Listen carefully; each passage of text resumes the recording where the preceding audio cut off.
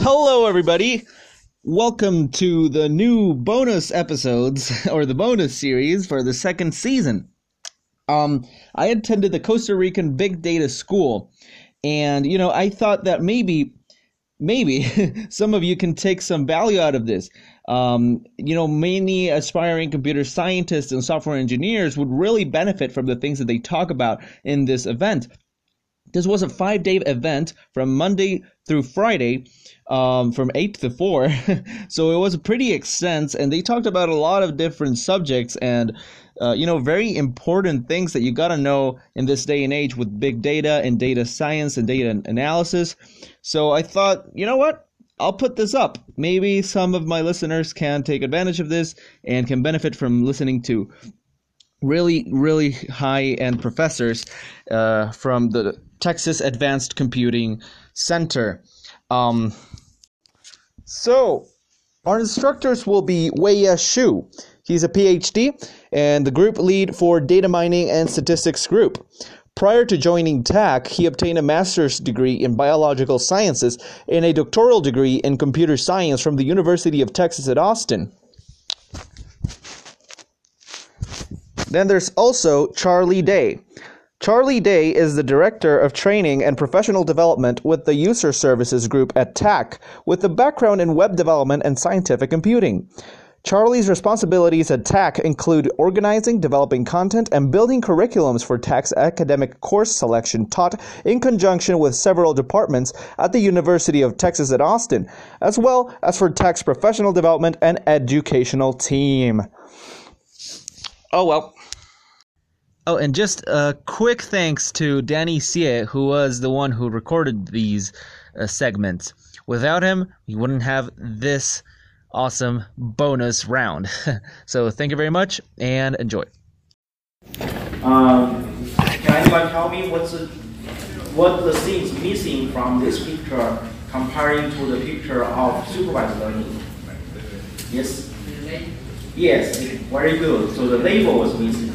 Right, so we call for the supervised learning, for the training data side, we have the data, and we also have the labels, and go through selections, and go through machine learning algorithm generating models. But so that's what we call the supervised, because the model will be supervised by the label, which is a reflection of how people label the data, how people think the data should be. So when I'm also having asking the question and emphasize the question, what are we learning, right? So in the supervised learning method, what we are learning is how people actually label those data. We are trying to learn a way that we can explain why given this set of data values, they should be assigned with these labels here, okay? We call that. But here, since we do not have a label here, so what we are trying to learn here, or what's the purpose of unsupervised learning? Anyone? Store the pattern without Can you see that? Yes. try to store the class for the data. Trying to score the class for the data, trying to find a way to finding the grouping of the data. That's what you mean. Yes, that's good. To find a pattern without a hypothesis. Yes, that's another good way to describing them. So both of you actually talk about the same thing. Is even without the labels, and we can still try to learn if there's any natural groupings within the data or any patterns from the data. So what unsupervised learning really want to learn, want to really get out, or what the model will reflect is the structure embedded in your data. So it's trying to just, given this training data set, we want to uncover what type of grouping is there, or if there are some repeated patterns or some repeated values we want to be able to use. And also, it's not just like a structured groupings, and there's a lot of different type of things we can learn from it. So in the last part, in the bottom part of the slides, what I'm trying to do is I'm trying to mapping some common method or task you heard about, like clustering, and what they exactly doing in the unsupervised learning sphere. So clustering is a method that trying to find the groupings in your data set and is trying to assign the membership to it. And the association analysis is another form of unsupervised learning. It's trying to find a connection or inference among your instance as well. Then we have a method like the Gaussian mixture model. So what they're trying to do is trying to learn what's the density distribution of your data. And those maybe sounds strange or foreign for you right now, but hopefully after I go through the next several slides, we can make that plan a little bit more clear. And also we have the method in the unsupervised learning that can try to give you a different representation of your data.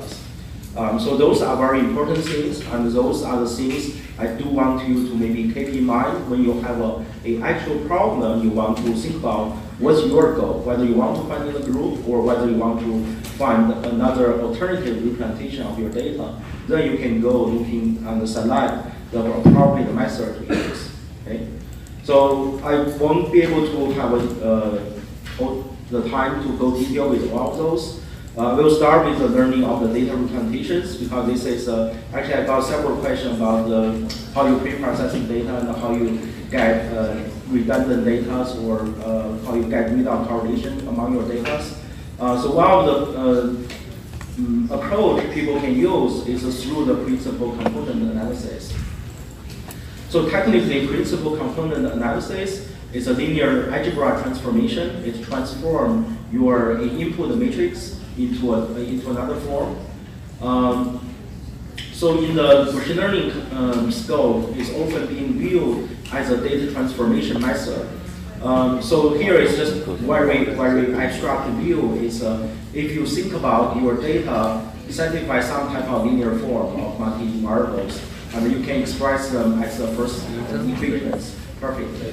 Right? There might be mathematically existing another solution that can also describe in your data.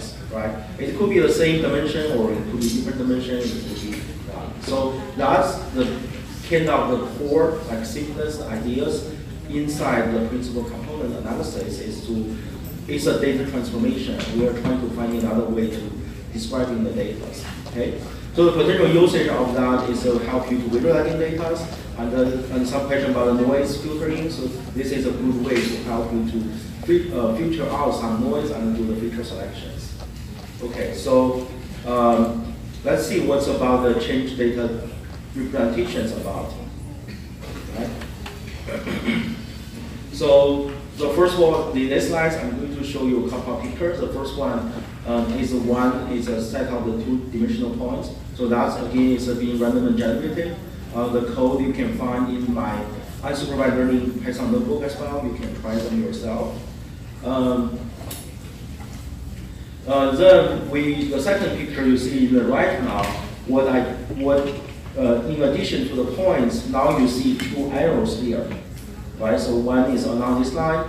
It somewhat seems like a regression lines we put up before, but then you have orthogonal to these lines, you have another small vectors out. So what those two try to show is actually the first two components of a singular value decompositions of your original data matrix. So that sounds fancy in mathematical terms, but let me just ask you, what do you think these two vectors reflect, or what these two vectors trying to show or trying to represent?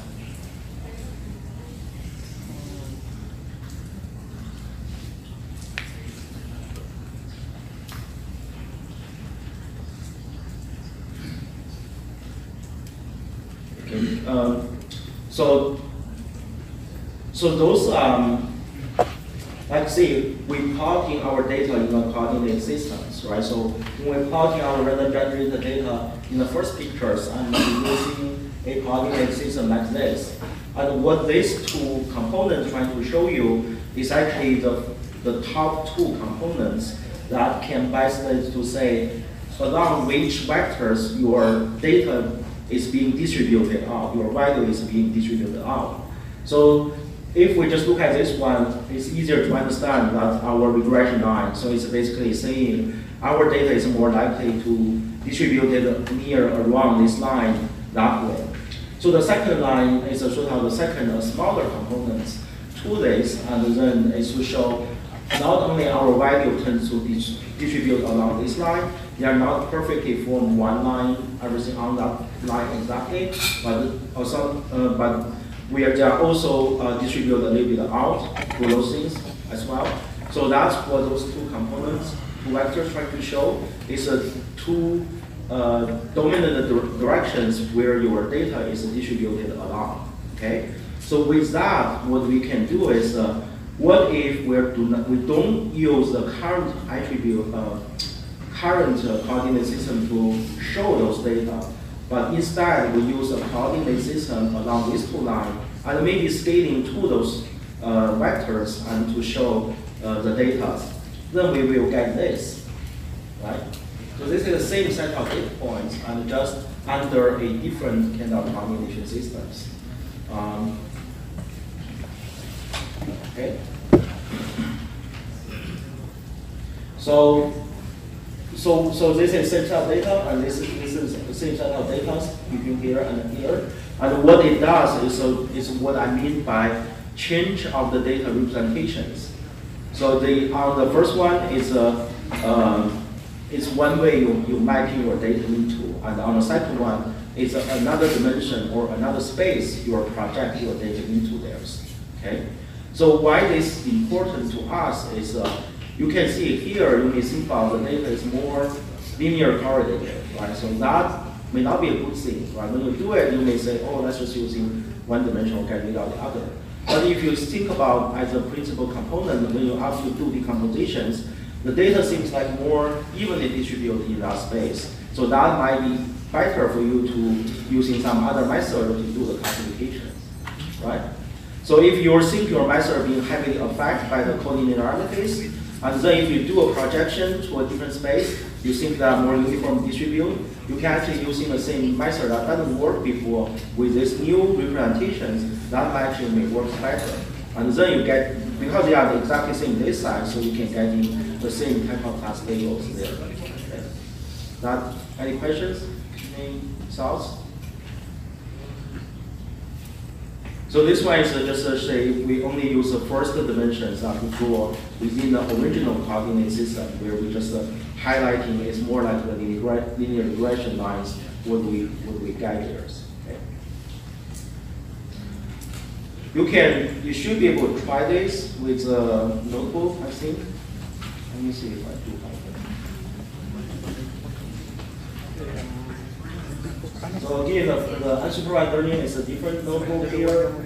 Let's see if it's working. So the first one is some blocking functions, and then the next block is principal components and analysis, where I generating a data set.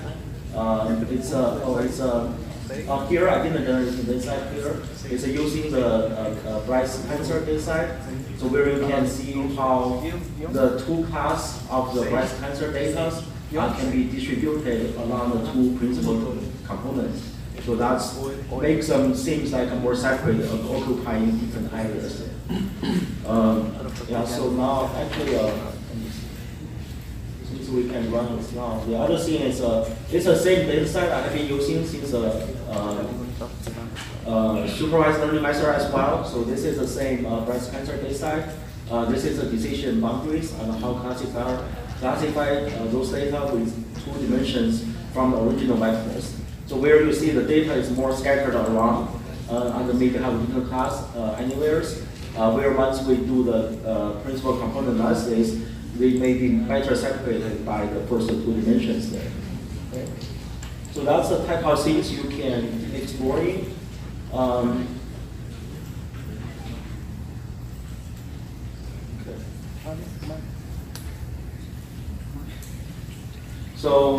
So I have a slides that talk about a little bit more about the two data sets we were using there for the breast cancer data set. They are from two classes, and there's over 500 observations. For each class, there are 30 feature vectors.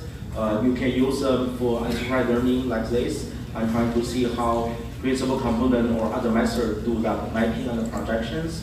Or you can use it as a testing, experimenting different supervised learning method as well. I also had the visualization for the iris data set, so that's a data set we use in some other examples. It's a smaller one about different flowers. It comes with 3 classes there. Okay. So other than say using the principal components as a way to generating a different representation of your data, so it maybe works better. And the principal component itself can be a very good way to help you to pre-processing your data.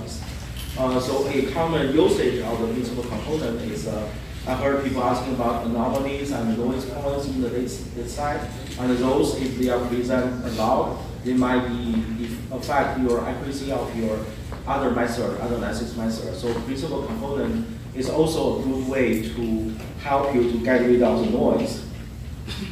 So how it can achieve that is go back what exactly the principal component does and how it reflects. Since I skipped the mathematical detail slides, so it's a little bit harder for me to explain that correctly here. But we call the function we have. So basically the principle is we're assuming our data may be described by certain linear functions, then we are finding another solution trying to describe that, right? So in this case, we can call the new solution each of the dimensions as a new components there. And so what each of those new components there means is they are contributing to the explanation of part of our variance we can observe from our original data set, like how we are distributing. If you go, as notebooks, I actually had a nice example trying to show this. It's a next one called explain the variance of the PCA. So what this one does is we load in the data set and we try to use the PCA components. And what we can say is in this case, we are so we have a certain components out because the original feature vector has a certain 30 features. Each data point has a 30 dimensions. So after principal components, we get the 30 components out. But that is an alternative representation of the original data. What this one says is from like this graph on the x-axis is the different components. On the y-axis is what we call a aggregated variance that can be explained by those components. What that means is, say, if you're using entirely 30 components, the solution you get should be pretty much exactly as your original solution. Now this is through a purely mathematical transformation there, right? But if you do not use all the components in your alternate solutions, if you use first of them, you lose some of the variance you could explain. So which means we'll introduce some kind of errors or approximations. But in return, what we get is we can maybe focusing more on the component that either not belongs to noise or helps us to reduce the dimensionalities. So that is another important usage of the principal component, is help you to picking up or subset of the components you want to use, either to reduce the complexities, make the method more useful, or as a way to filter out the noise. So go back to the slides. There's examples in the code as well. So we have original data from the scan of the handwritings of the digits. So there's 0, 1, 2 layers. And we have we can add in additional noise on there. So you see we adding more of the 5 pixels in there. And then we can run the principal components. And only using, we can select what's a subset of components we want to use and to reconstruct a data point. Since we only choose the dominant component, so some of the noise components in the later, we expect in the later are going to be automatically excluded from the generated data there. Okay? Yes. In this example, there's 20 pixels for. Is an example. In this example, the components are the pixels. Yes, it's a pixels, right? So let me see the code.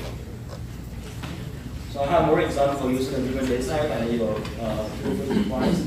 And here we have the input data, and the input data is from another built-in data type with those built-in digits. Like those are like 2-digit scans, and each are very small, small bitmaps. So you use each bitmap entirely as the input vectors. So when you do the PCAs, you get the vectors out as well. But those are corresponding, as you said, is each individual pixels here. Then if, like say, this is the original shapes, it's almost 1800 times 64. We have 1800 the image, and the 64 is each vector. So each of those is 8 by 8 small pixels and calculated to that. And then we have PCA components and being generated. And then we have the filtered shapes, and after we like add noise, and then we try to get rid of those. Okay. So some quick summaries. PCA is now it's a way for you to finding a alternative representations of your data, and it can be used directly as a way to filter out some noise from your data, or it can be used as a pre-processing steps, help you to do feature selections. So you only use a subset of attributes, and to do that. There are still some limitations and of the PCAs. So there are some other alternative methods as well. I don't have time to go through them, but some other common used methods I also have example here, which is very interesting. Let's see, I have the next one is called the multi-dimensional scaling here. I don't have slides if I don't planning to go through this, but I apply this to the same breast cancer data type. It's do a different type of projections with your data type, so not just the principal components. And I have another method later on. It's called another transformations that can be applied into the different cases here. So if you have time, please go ahead and try them and to see what you can get for you. So all three methods can give you alternative representation of your data. Any questions about this type of method, PCA and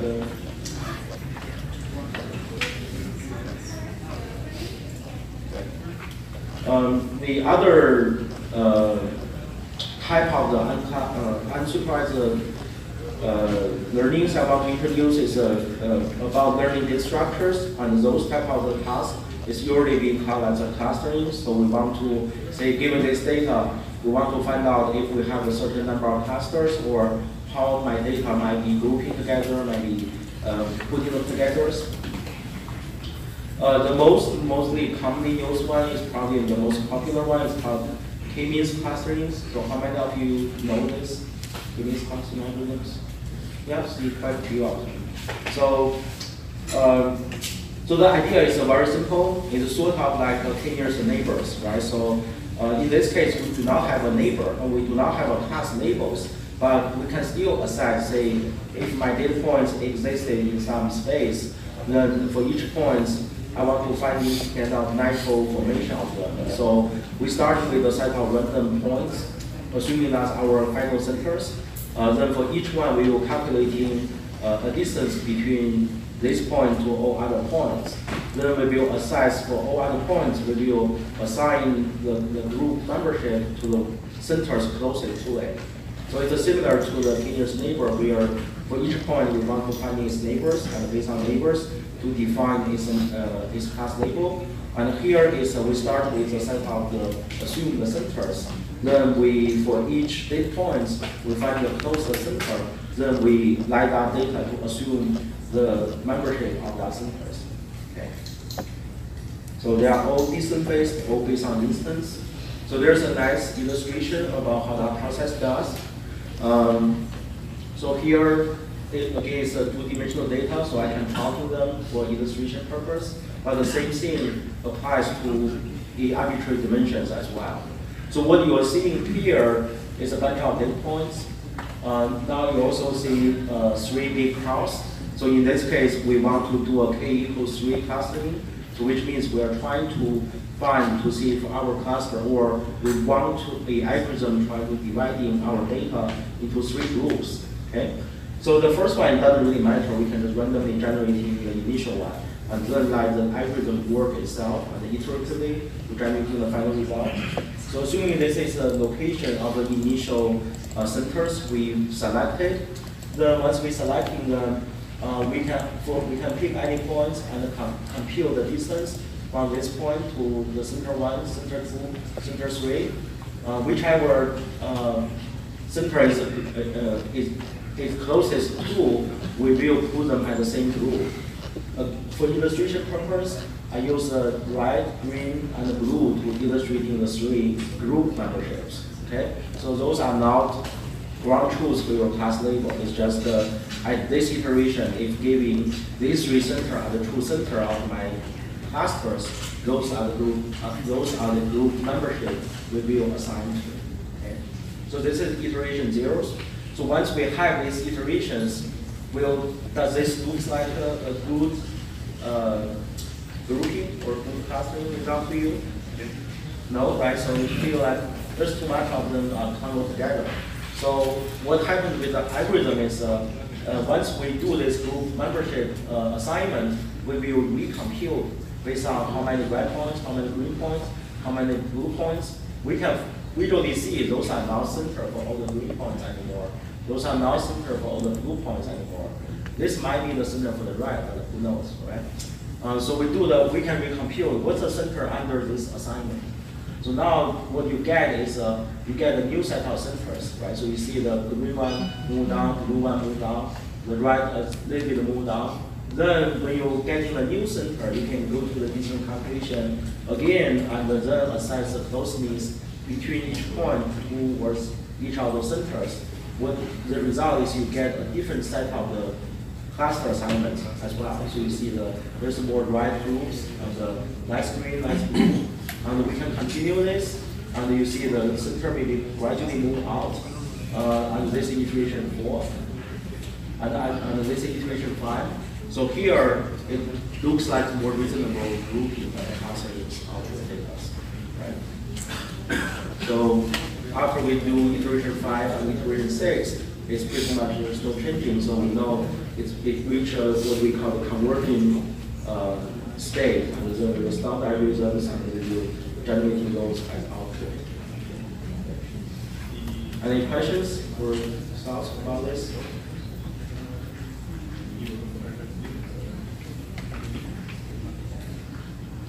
Have any of you used the k-means clustering in the practice? So what's the number 1 problem with the k-means clustering? Yeah, because starting points are run from some fancy Yes. So the algorithm starts with a random start. So first of all, we start with the random points. So which means the algorithm each time it may actually generating a different result if we're applying a different type of starting points. So we have another example here. This is the same set of data points, but the initial centroid selection are different. So you see the initial sorting house is different. If we go through the same process, at some point they actually stay there. They actually doesn't really change much. So you get a different set of the cluster representations out. So that's the thing with the k-means clustering is it's running really fast. It's really effective. And it can be done effectively in a distributed way, but the result is never going to be a global optimal result. It's always subject to your initial selections, it matters. Based on different centroid selections, you may actually get a different result. Okay? So that's the number 1 thing. And what's the number 2 things you often feel? Yeah, exactly, the number of takes, right? So For the illustration, I'm just using number of k equal to 3. It might be reasonable, or maybe you can think about here, we should have a 4 true cluster or 5. So there's never a good way to say how many k's there is, okay? So the number of k selection and the initial central selection, putting them together, which means is even k-means classing is a very good algorithm. It's not an algorithm as a classifier. So even you know, I expect the 3 clusters in my data. Running k-means algorithm 1,000 times may even not actually give you that perfect 3 clusters out, right?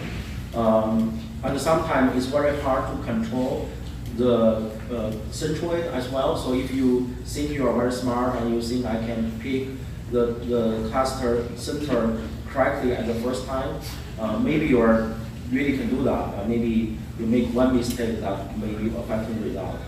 So for this set of slides, what we have here is a comparison. So we have 10 clusters, and what we want to do is if we put in a different cluster in central selections. So the one on the left, it seems worse because we have two centroid on one side, 2 centroid here, 2 centroid here, 2 centroid here, 2 centroid here.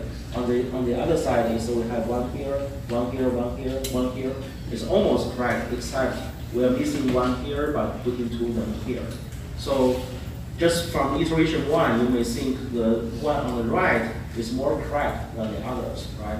But if you run multiple iterations, you think the final result is actually the opposite. And you getting the one left, they can actually converging into somewhat the optimal solutions, but the one on the left is basically trapped here, and they never be able to move out and have to do something like that. Okay. So what does this tell you? How many of you think don't use this method? It's so unreliable. So for the unsupervised learning, that's a big difference between unsupervised learning and supervised learning. Remember what you are trying to learn here is you are trying to learn the structure. So you apply the k-means clustering algorithm, regardless whether it's generating an optimal solution to you or not. You should get insights about how your data organized, whether or what type of structure that you embedded into there.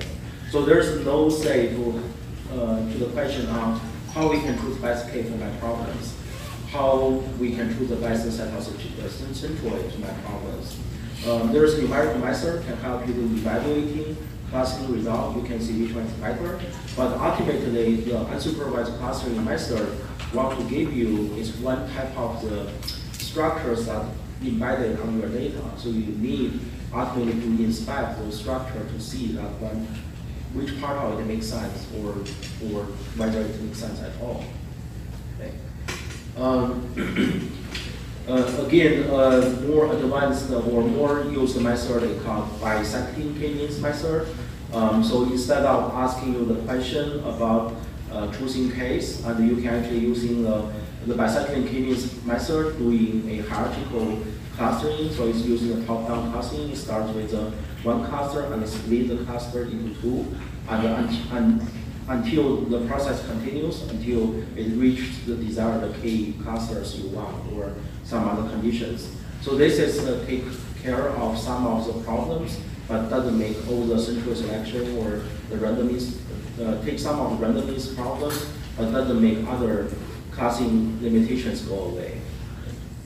But here, the good thing about this is that you may not only just get in the k-means classing, but you also have chance to see a hierarchical structures of your data that might help you to understand these things better. I should have both examples in here. So this is the k-means clustering. I made some like random data, so it makes them like more easy to show what's the effect of each of those. And then, so the previous one is an easy case for k-means clustering to solve, because each cluster is very far away and very easy to do. And then there are some hard cases like this, where like you have this nonlinear form or non-circular form, so which is something like really hard for k-means type of the distance-based algorithm to solve. So yeah, just practice with this. Then there are more variety of the clustering algorithm. Like I mentioned, bisecting k-means give you a form of hierarchical clustering result out. There are also other methods trying to give you hierarchical clustering result out. And using those, sometimes you might get better result with some harder case where k-mean clustering cannot be resolved. Right? Okay. So here's another way. If you're generating a hierarchical clustering result, you can generate a diagrams and to visualizing how those clusters being hierarchically organized as well. So.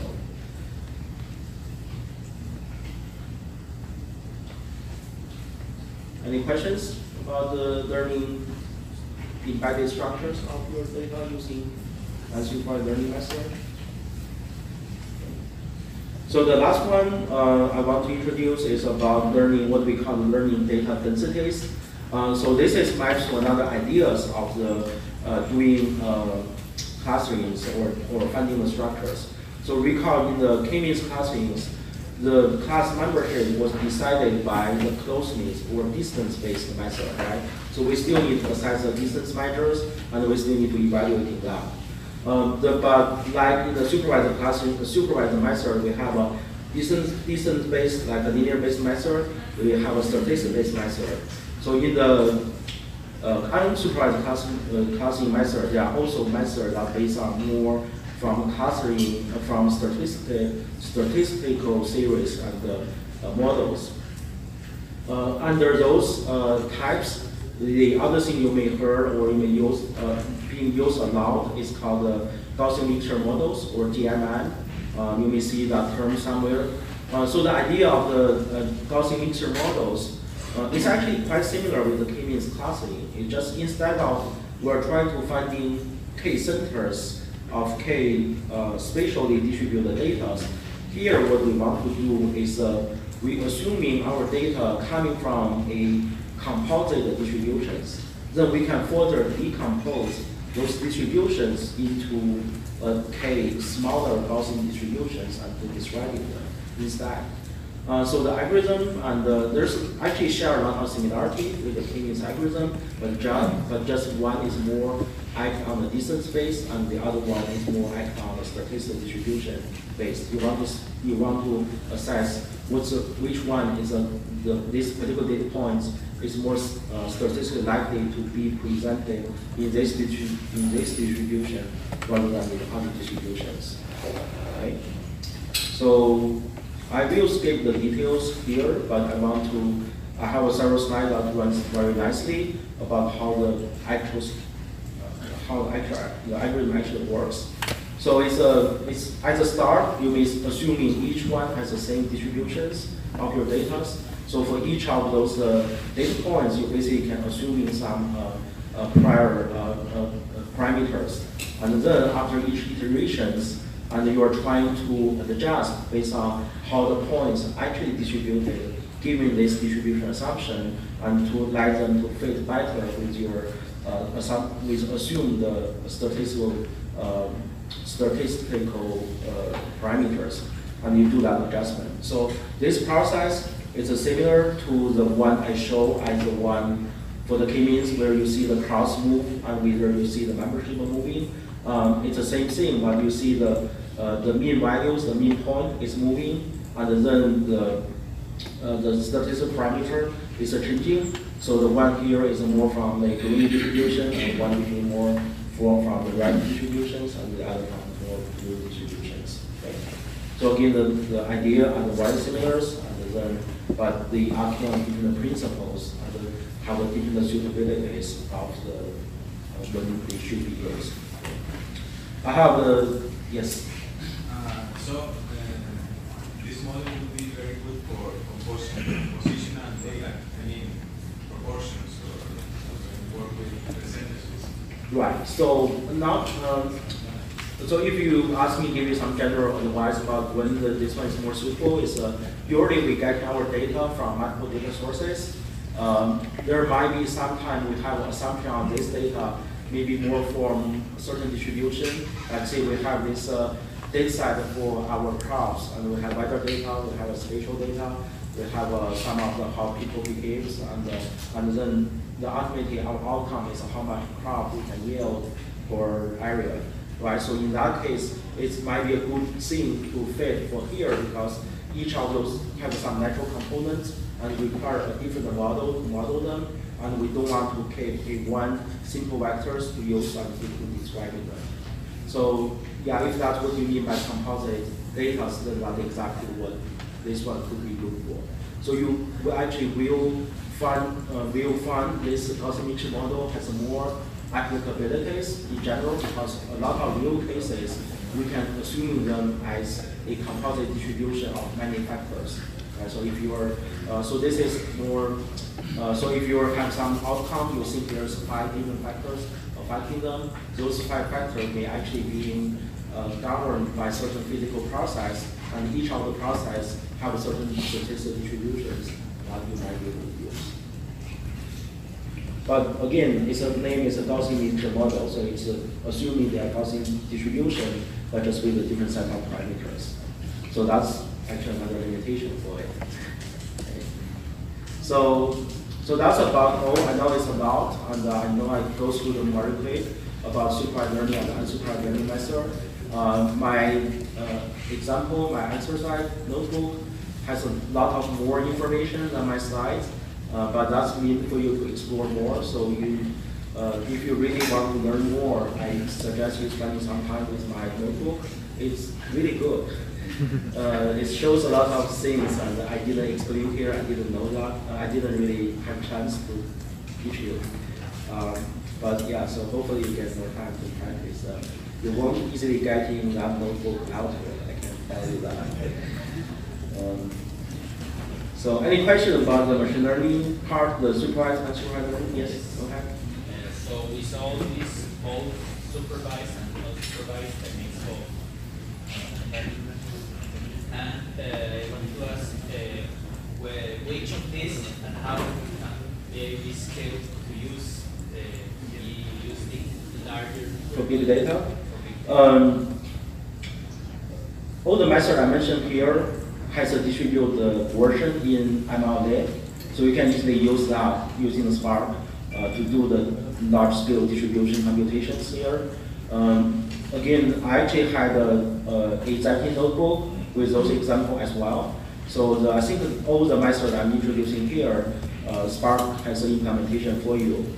So if you what you can do is depends on if you're very familiar with the Pythons, and you can play with the scikit-learn. So that's what my Python example built on.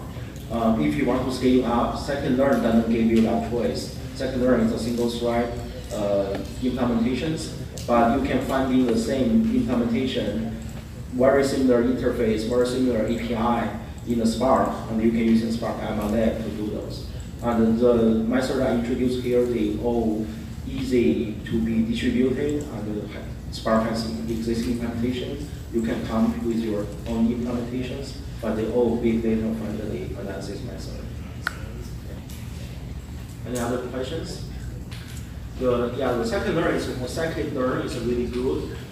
It's good for you to learn stuff and practice and experimenting with the smaller computers. But if you really get to larger scale, it's move to the Spark MLab. Okay, so the last big topics I need to cover is the deep learning side.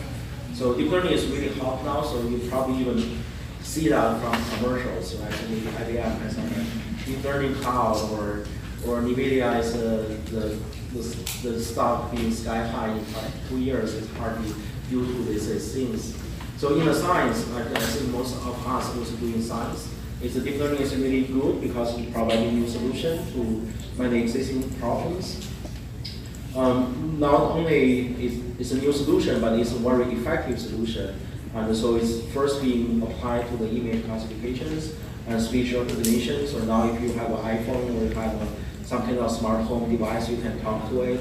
So at the back end is all a lot of speech recognitions, and a lot of them are leveraging the deep learning processing here. It's being applied into the many of domain science, really like from social science to astronomy to biology, and you can find the usage of the potential deep learning because it's just as a supervised learning method or unsupervised learning method supported by virtual machines or so, and you can just throw a problem to it and to see what comes out. Okay. So what exactly is deep learning, and how many of you have that answer? So the short answer is a neural network with multiple layers, right? So you may heard that before. So like this is actually from one of my project. It's a traffic scene. So what we want to do is giving the a image from the videos and go through some magical neural network, and we can recognize, oh, here's a car, here's a person, and then here's a bunch of cars waiting for the red lights, right? So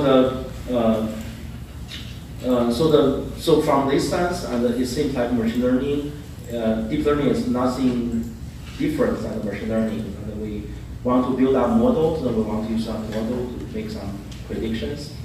But just in this case, the key ideas is not really based on like supported vector machines or statistically, but we want to use a neural networks to do that, right? If we look more closely, what's the difference between machine learning and deep learning, and why the machine learning and why deep learning is getting so much attention is, if you recall the picture I showed you about supervised learning and unsupervised learning, we have raw data, we have a step called the feature vectors, then we have the algorithm and the generating model. We call that part. So the feature vector is a small narrow part on top in each of pictures there. So that is typically what needed for the machine learning, right? Even if you recall my yesterday's lecture about the machine learning pipeline, we want to do assemblers. We have a certain pre-processing to selecting features, then use that one to. So one of the actually very interesting thing about deep learning is trying to remove this process for you. So you can really just give an input, assuming it's the right format, so your code can read, can understand. And then the deep learning actually trying to finding what's the best way to do the feature expression for the rest of your task, and then go back iteratively to make that one better. So in a sense, it's not only an improvement of the algorithm after you assess the given is a set of feature vector, but also an algorithm trying to define what's the best set of vectors to be used and to do that. So when we talk about machine learning, I ask you what is being learned here, right? So for the deep learning, it's also a called like hierarchical representation learning. So it's learning the best way to representing the data in a hierarchical ways. Let's see for the traditional image classification, right? So given image, we need to handcraft some features to say here's a circle, or here's a certain regions we want to do this, here's a certain vector we want to extract. Deep learnings, and through its process, it's trying to automatically do this for you by a mathematical transformation and to form what they call deep structures to form that hierarchical features. So in the deep learnings, you don't need to handcraft those features, but then each of the layer of the neural networks you give to it, it will generating a certain aspect of your data with certain features.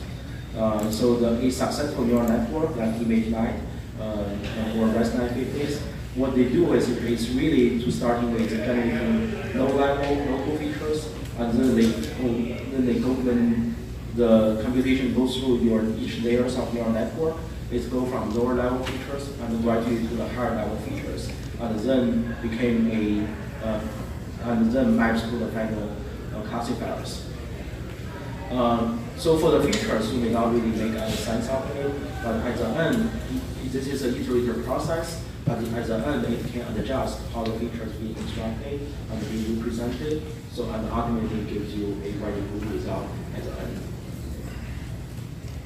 Any questions so far about the basic idea? Yes. So you said deep learning can be used to both classify but also to select features. Yes. Can it be used only to select features, and these features can be used to classify using another technique, for example? It's going to be really hard. I will explain that in a minute. But here is actual image being generated in some of the process. Can you make out anything what it's trying to do here, or try to extract that from? See, that's a problem. So That's also the advantage of deep learning, right? So when we do handcraft the feature vectors, we are limited by our imaginations and by our comprehension, basically your brain capacity, how much you can consider it, and your knowledge there. But for the deep learning, it's just completely transform that into a brainless mathematical computations. So you could get a really good result at the end, but each intermediate layer for you is just maybe 10,000 numbers. It's very hard for you to use that like single one out and use that the rest of the stuff. Any other questions? Okay. So what I mean by that is maybe like this can help you to understand better. So we mentioned deep learning, the core is a neural network, right? So multiple layers and figure it out. So what's exactly a neural network? Neural network is the set of research in the computer science. It started maybe 1920s. It's very, very, very old. So it has been there for a while until recently deep learning make it so much more attention now. So the neural network starts, and even now is as a mimic of the biological process. It's actually a good model of how our brain or any life processing the information. So you have a certain neurons and a synapse, and to getting the stimulus from outside, and then they are being combined together, and then ultimately goes to your brain, and you can make judgments, right? So you see something, you have a millions of cells in your eye to processing those individually, and they ultimately assemble the information within your brain to do that. So for the neural networks, it goes through the same process. So you have the input, and you have hidden layers, and then each input will make some contribution to each one of those units, and then the units will, based on the information it gathers, it will send a feedback to the next levels, and then ultimately it may be mapped to certain output like class labels or a prediction or inference layers. Okay, so that's sort of the ideas. Then from that ideas and mathematically how people modeling them, again, it's actually go back to the simplest way we do is a linear regression, and we want to model them as a linear form. So if you take one of them, you have 4 inputs, and we can just assuming this is the contribution of all the input to this one is a linear combination of it, right? But you notice the function here, so if the output is just W1 times X1 plus W2 times X2 all the way to W4 times X4, that would be exactly the same as a linear regression we talked about before. But now, interestingly, what you notice is that there's another function being on top of it, right? So it's not just a linear regression, but after linear regression, you want to do something. So that something is actually very important to deep learning how it can work. It calls activation functions. So it's basically to say we need some kind of filters, and if we blindly take all the information precisely as is, it might be too much information for us. So we may want to make some selection or some filtering out process. There are some commonly used activation functions. The one used a lot is called recertified linear units, and it's basically it's fancy name, but it's actually just taking if your output is positive or negative. If it's negative, we just assume it's 0. Just ignore the negative sign, and we only take positive sign. Right? So there are two other sigmoid and tanh, and we can talk about that later. So now you see, it's at the core is a linear combinations of the input and to produce them, and then they add in a actual activation functions, and so down all the information necessarily make to the end. Okay. So for if we're using ReIOU here, and what we get, we essentially get just a maximum between 0 and whatever the linear result we can get here. Then the sigmoid, also the softmax, and to trying to converting your values in the real range into something or into a 0 to 1 range that can match to the probability score or confidence scores. So this is a high-level view about a basic one-layer neural network, how it works from input, finding a set of the ways to satisfy a set of linear equations, and then finding all those parameters and getting them out. So the sigmoid is the function is the one used for the softmax, to mapping them, and the other activation function is the time H. Here's REIW. Yeah. So they are all very simple mathematical functions, and they have a different usage. It's hard to tell you for CNN use this, and for RNN use this. It does, like for CNN people use REIW, for RNN people use time H. It's hard to, I can tell you that, but it's hard for you to answer the why without really finding and understanding the process. Okay. But the questions here I want you to remember is why we need those activation functions. Why we just don't take the linear combination. Okay. Any thoughts? Like why we are adding the activation function on the result of even that each of them seems so simple as just take 0 or positive value or just mapping them to this 0, 1 unit. So recall one of the things we have been talking about when we talk about support vector machines. I mentioned it's a very popular method right before the deep learning comes to the horizons. Why is that? Is because it can help you dealing with nonlinear relatives. Because nonlinear relationship is the one we actually encounter the most for our practical problems. Our practical problem is actually very hard to be modeled just as a bunch of linear combinations. So that's exactly what activation function does, is adding that layer of nonlinearities needed to simulating the complex representation of the data. So it's actually very simple. It's just say sometimes I just don't consider these activations and sometimes I do consider that. But the result will be give you a more refined representations of your say classification boundaries and layers. So the more neurons you added, because each one has a different activation function, each one became a parameters of your neural network as well. So you can have better classifier boundaries being viewed than just a linear combinations. So as you can see, like the more complex the neural network it is, and then the more accurate or more effective they are generally became. So this is just from the ImageNet classification examples from the 2010 when the first deep learning first being come as a useful method, and they only using 28, they only using a small number of layers, and then later on, and now like the last one give you the minimum of the errors. They're using more than like 150 layers and just to do the deep optimizations. Okay. So definitely more layers, it makes things better. But on the other hand, is the more layer you have, the more computation you needed, and these things became more complex, right? So, for example, go back to our simple example is we have 4 inputs, and then we need to just do the linear combinations. Each one will have 4 weights.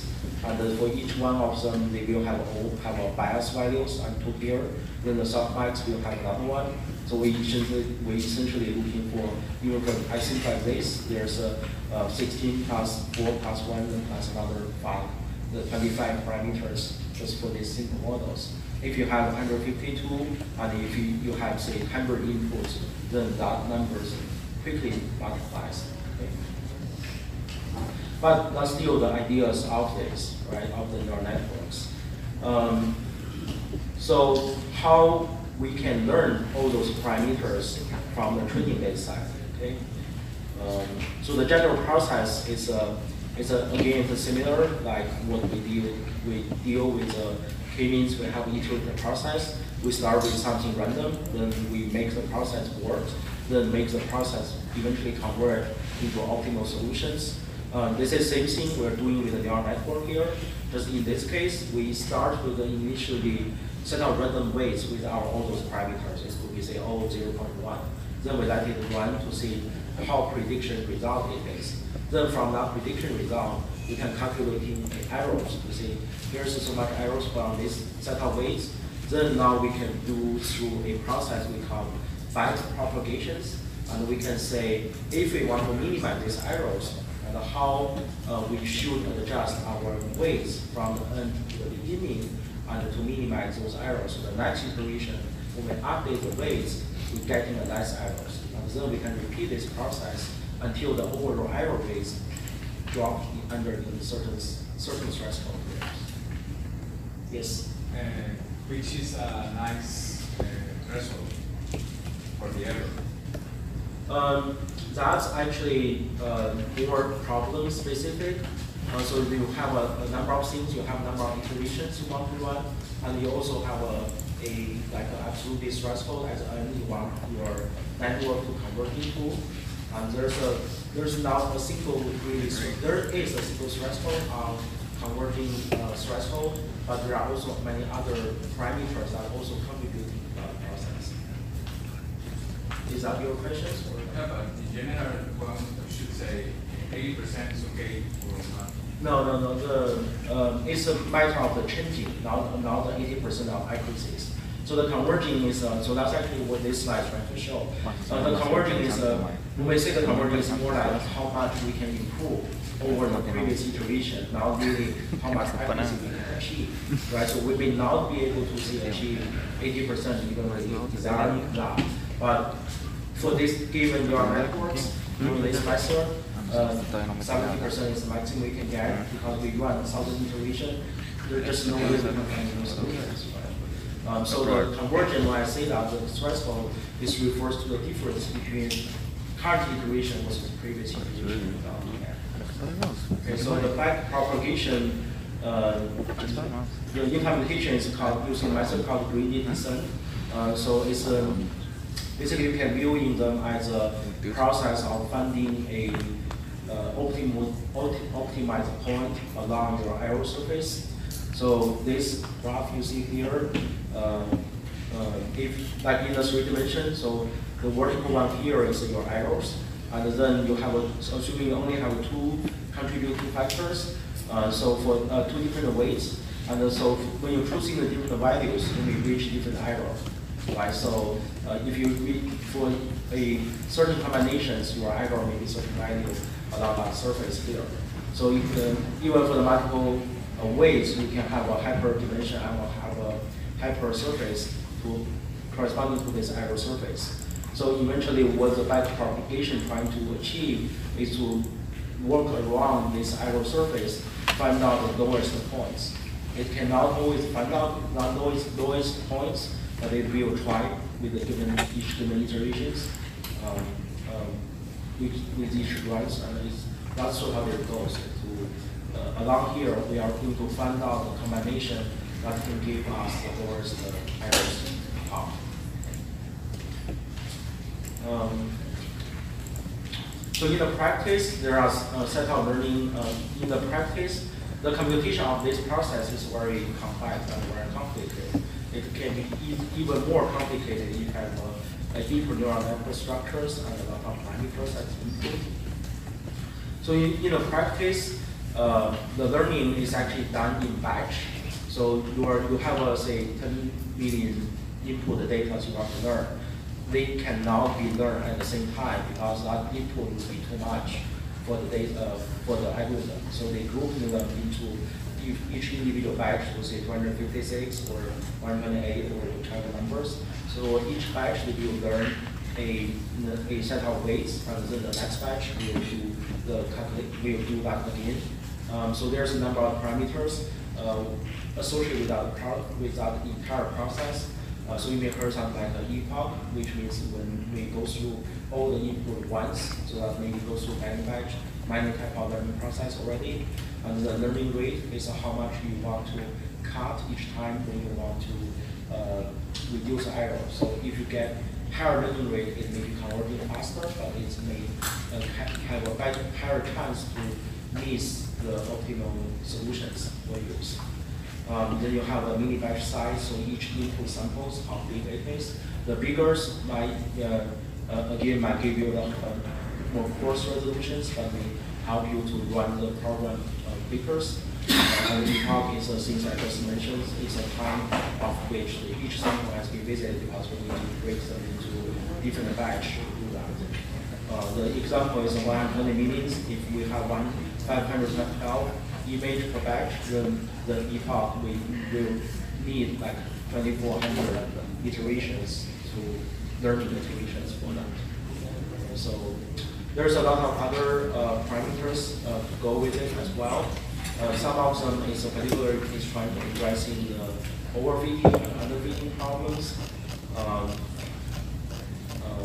So that's is a very like a big concern in the deep learning is if you give a very complex neural network, but a relatively simple set of training data, or your training data is not big enough, they actually may be able to find a solution to exactly describing your training data. This set of parameters actually works perfect for this. But that may not mean it has a general applicabilities. So that's what this figure trying to show. On here is your training effort. Think about like the cost of your trainings. And on here is your model complexities. And then here is your error on the testing data set. So you may say spending a lot of time, like a lot of computational power, or make your model really complex. Eventually you can reduce your training data set really, training error to really low.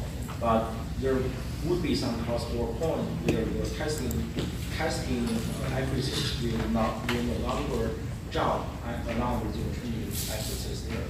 So this part is underfitting, this part is overfitting. So a lot of parameters and the ways in the deep learning neural networks is trying to help you to find out those exactly the perfect optimal fitting points as well. So there's some general concept with the deep learnings, and then there comes with a set of the different neural networks layers and the architectures. I want to maybe introduce one is called autoencoders. It's a simple one, and it's my be easy. And it's easier for you if you just start to learn the concept of this. Okay? So for the autoencoders, it's really like an encoding process. Right? So here we have a two-dimensional data points. If we save all of them, and then we may need to save each individual point, so that's not much storage to do. But if we know they are forming certain relationships, then we can only return some part of the values and not entirely all of those. So the autoencoders is based on the ideas, and we just want basically like for your given data set, like image, we want to find out a hash code for that. So later on, we can say for this image, we can work into this hash code, and that hash code can then be, through the reverse neural network, can be used to reconstruct your image. So it's kind of like compression, right? So we compress the data into certain coding, the data can be constructed. So that's the idea about autoencoders. I have a couple of the slides for the mathematics. I think I will skip them. So just jump on to the autoencoder examples. So that's, I have the AE IPython notebook uploaded in the materials there. You can also find it in my /work directories, just in case this Julia notebook doesn't work. So for these examples,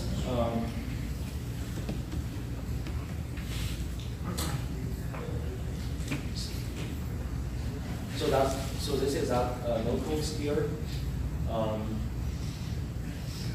Is there anyone on the Jupyter Cloud right now? Okay. So if you are on the Jupyter Cloud right now, or if not, you need to remember this command. Basically, this is an explanation point, which means we are going to call a system command through the Jupyter Cloud, and then you the IP2 and install with NetEx users. And what it will install is a three package: the TensorFlow package, which is a deep learning framework, and then the Keras, which is another deep learning framework built on top of TensorFlow, and then Keras.dataset, so which we need that to retrieve the data sets here. Okay? Later I can maybe posting that line as well. So my notebook was intended to be used with our machine learning resources, so we already have TensorFlow and Keras built installed there. But for the virtual machines, we do not have that. But once you do this pip install, and it will start downloading background stuff and do the installation for you. Once it's done, you need to go back to kernels and do a restart kernels and to make it to take effective. Okay? And you, for this case, you just keep with the Python 2 kernels. If you are able to, just copy this command and let it run now, and or you can try them later. But once we,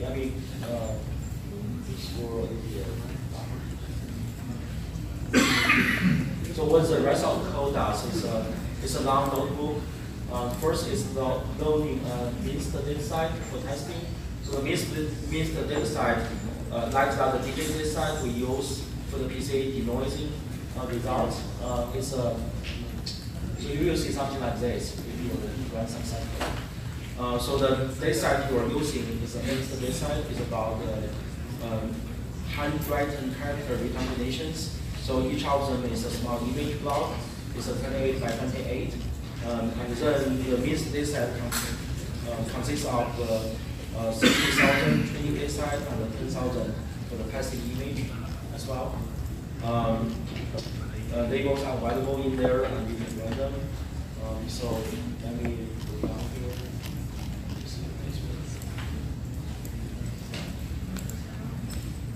So this is basically the sentence style. It's a loading that means the data set for testings.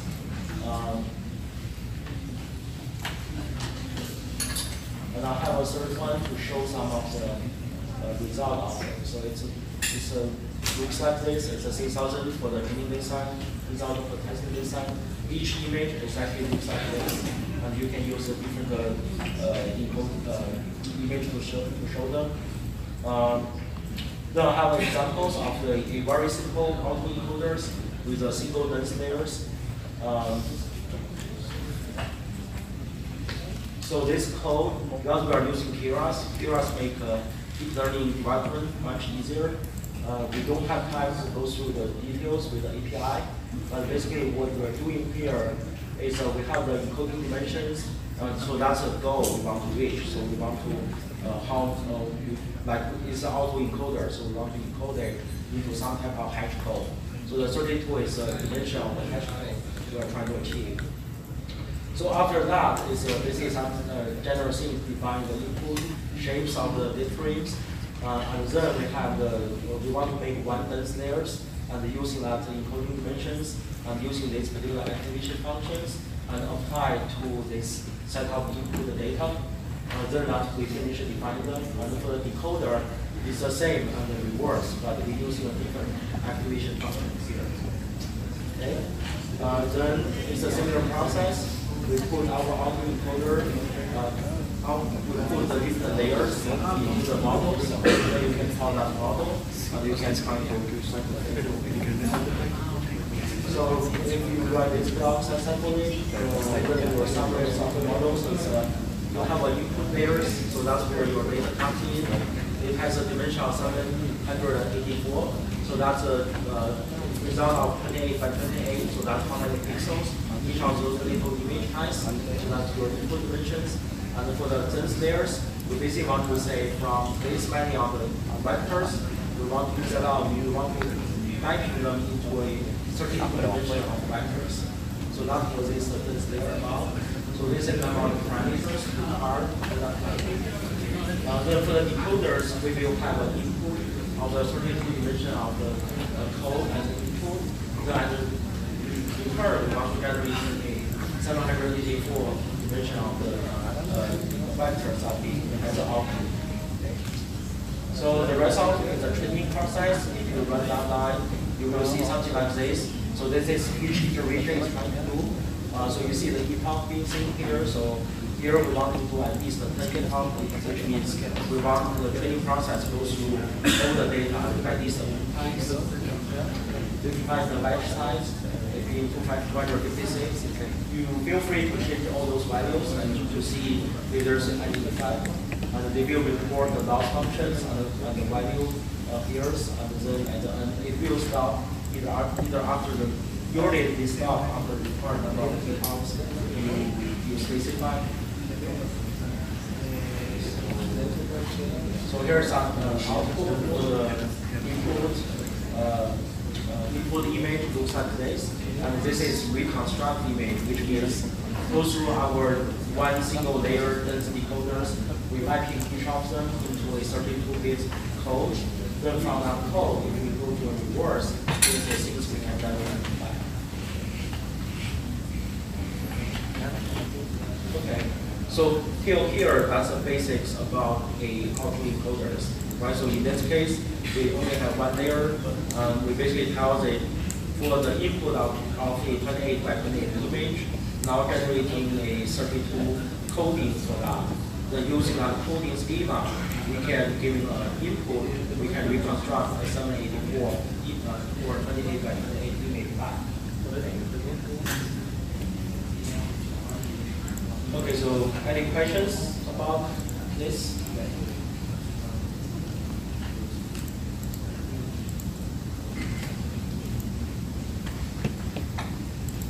Okay, so let me go back to my slides.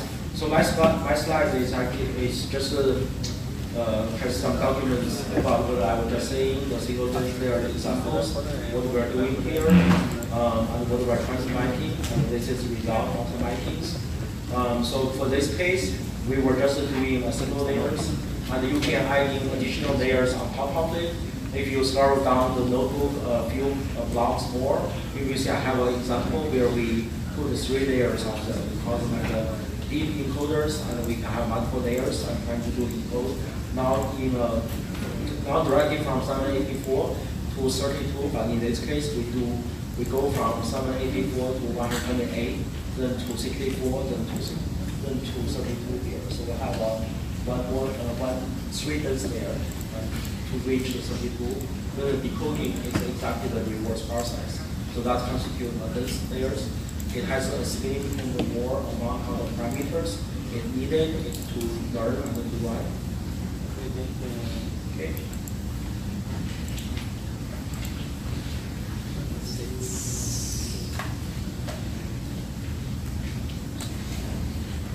So one of the things you can use autoencoder directly.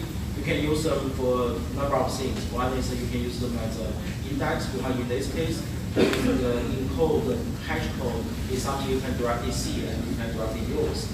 And the other thing people can use is use it as a noise filter as well, because it's a similar idea with the PCA. When you choose a subset of the components, you capture the mean importance of your input data set. And here, the autoencoder is also encoding the majority information of your input data. But so a lot of noise points may be filtered out eventually by the process. So in the notebook, I have some further examples to show how it can be used as a denoising filters. So in these examples, we start with a little data set. We actually manually adding a lot of gaussian noise in the image, so the image looks not so clean. You see all those little white dots we are adding to it. But if we train, it actually didn't finish. But if we train our data with a clean image, and then we give a noisy data to it, it actually can do a good job to ignore the noise and reconstruct the image for you. Yes.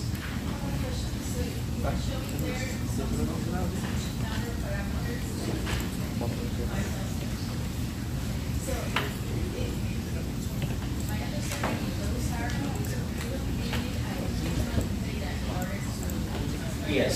Yes. No. No. This parameter is suitable for this set of data because we actually have 60,000 image, and each image is 784 vectors. So for at least for the parameters we're using here, it's okay. The other thing you can see is the deep autoencoder for this case it's actually not that effective compared to the single layer. So they basically perform the same. So that's another cue to tell you we probably need more data for it to work better as well. Yeah. So your concern is correct. So the more parameter, the more complicated data you want to use, the network you want to use, you need more data to make it meaningful. But on the other hand, is what you will get is you may get some redundant layers. Some layers less effective that you probably just want to get rid of them. So there does exist in some kind of correlation. The more data you have, the more complex the network you have, you can get a better result. Just getting complex network without this substantial data to backing it up, you won't be able to get a good result. Okay.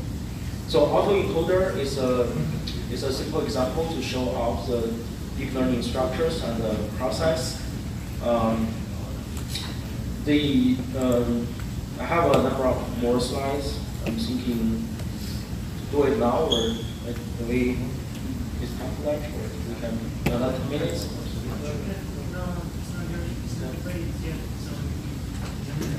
So in the deep learning, I would be feel bad let you go before let you know what's a CNN, what's a RNN it is.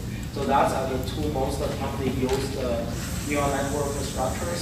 So previously, when we just mentioned a dense layer, which is just strictly a linear combinations from input and output, the convolutional neural network is very interesting. It's not just to do that, right? It's apply a convolutional layers to it.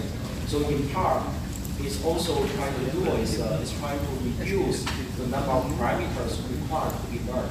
So that's exactly also address the question you were mentioning. So the reason we have such high number of parameters is because we need to treat each input like something before as a individual dimension. So that's multiply up. If we can quickly reduce our input dimensions, we can reduce subsequent parameters we need to learn. So even now, in my notebook, there's an example of the other deep autoencoder. There's an example where we are not just using dense layer, but using a convolutional layers in between them. So you will see that one has a smaller number of parameters you need, and it has equally effective. So one of the ideas of the convolutional layers is act as a filters. So the convolutional layers is a kind of a very small matrix. So in these examples, it's actually a 3x3 matrix. So what it does is acts as a filters. Like this is your original image, but eventually each image is a bitmap. So it's represented by some type of values. And then you can apply your filters all across your image. Then what you get depends on how you define your filters. It's actually generating some useful features of it. So for this particular one, what it does is trying to highlighting the lines, structures inside your image here. So that's what the convolutional layers trying to do. It acts as a little windows, goes through your image or goes through input, and it will generating a more like the matrix consists of more of your local layers. So convolution, the name is corresponding to a mathematical operation in here. It's a function transformation operations that given to matrix. It's actually very similar to multiplications. So here, what it shows is you have an input. This is your original image, and this is the convolutional filters, which also refer as the kernels. And then you have the original data and the A, B, C, E, F here, and your kernel has a certain weights. And then you do a matrix multiplications, and then you can get in a new matrix with this result. So your input will be a 4x3, and your output will be a 3x2. So it's a slightly shifting between your input and output due to the edge effect. Okay. So this is actual computations about how it works. So this is original matrix, and this is your convolutional filters you want to apply. So act as a sliding windows, go through them, and generating a 3 by 3. So your real input is 5 by 5. Now it's became a 3 by 3. There's other ways you can make it as the same dimension as your original one. Normally it's called piping process. Normally that is used in some cases. So one thing the convolutional filters, so two things convolutional filters does is one is to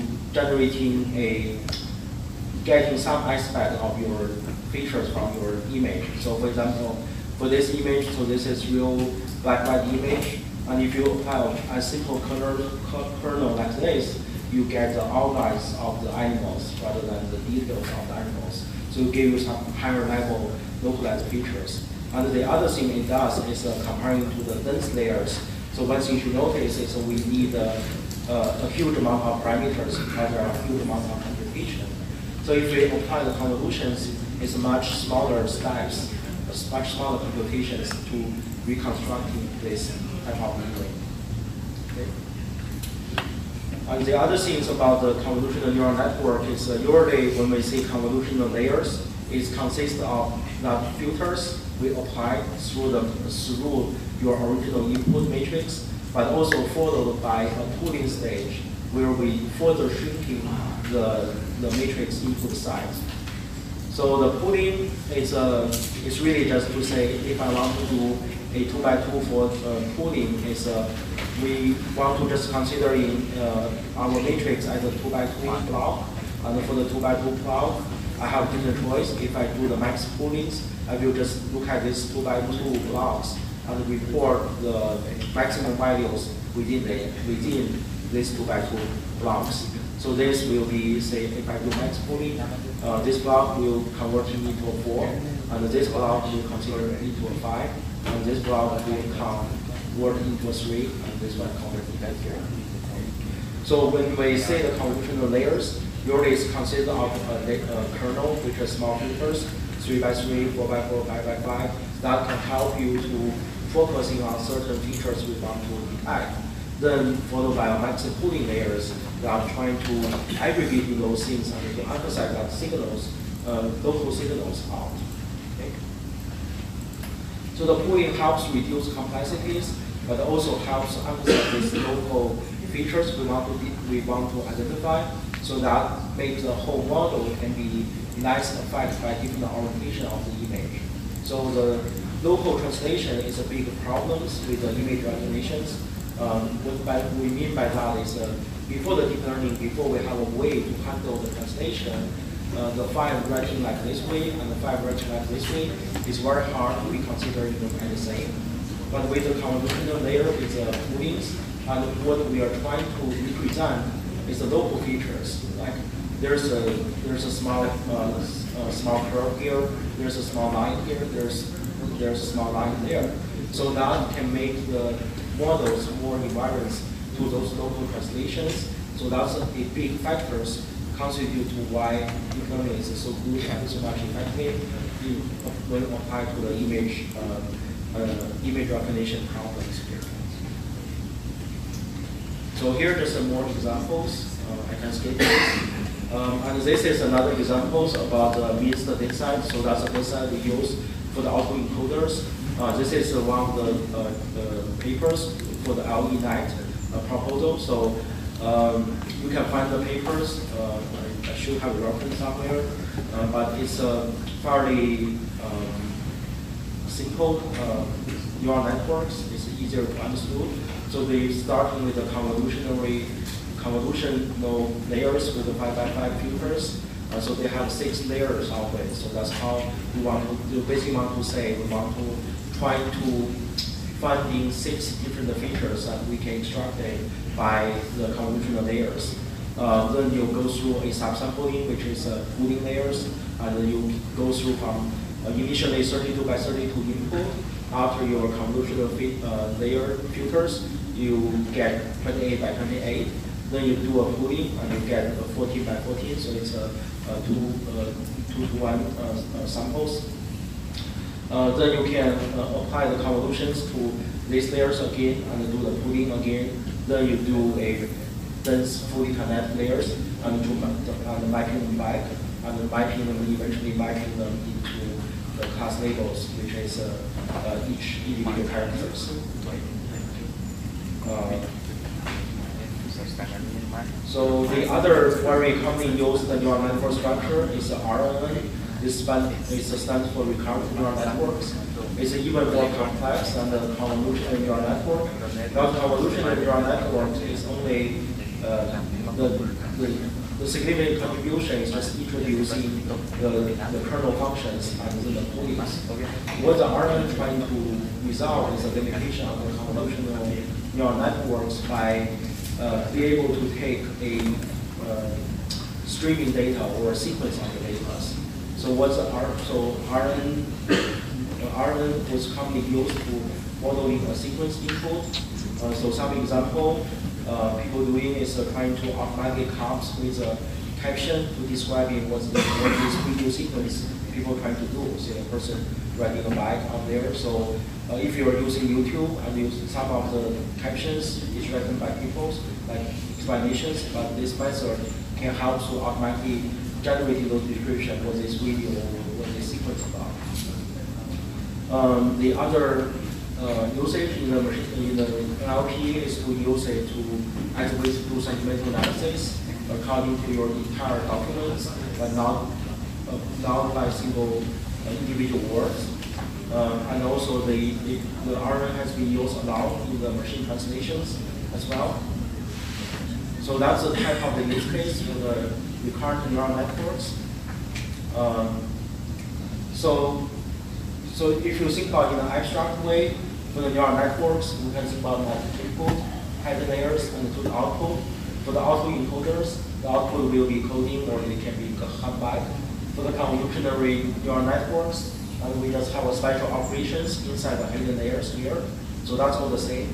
But for the RNN, what's the difference is we want to model this over a sequence. So we can apply this to not data from one time point, but for the time 0, time 1, time 3. So we want to keep that fact that can be applied to the next timing steps. So if you know that network, so that network has this kind of feedback loop, which essentially to say some of the things I learned from the first frame will be carried over to the next frame when I'm trying to do the analysis. When you know that over time, what you get is at time 0, it looks like a simple neural networks. I have input, I have output, but some of the output will be carried over when you do the next run of the analysis. And then again, you carry over to the next run of analysis, and all the way to the end. So they have this kind of history they are trying to capture. So how long that history capture is the difference between different parameters and different networks it's trying to do.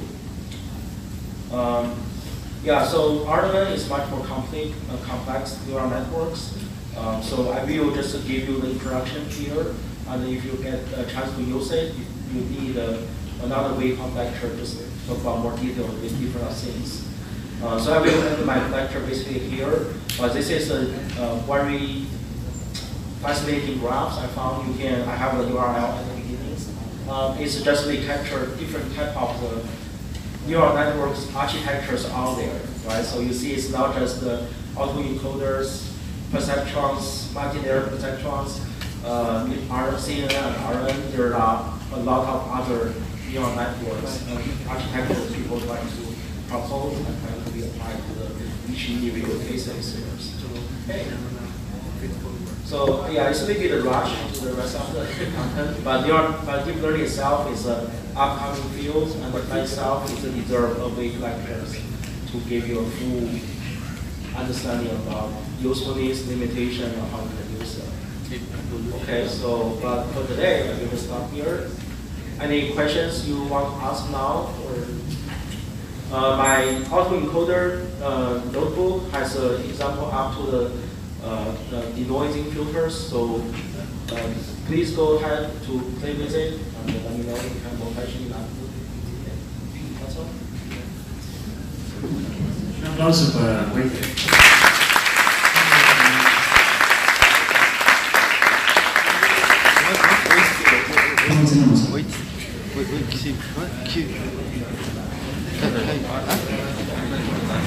Volvemos entonces 1:15 para tener exactamente 1 hora para la grabación.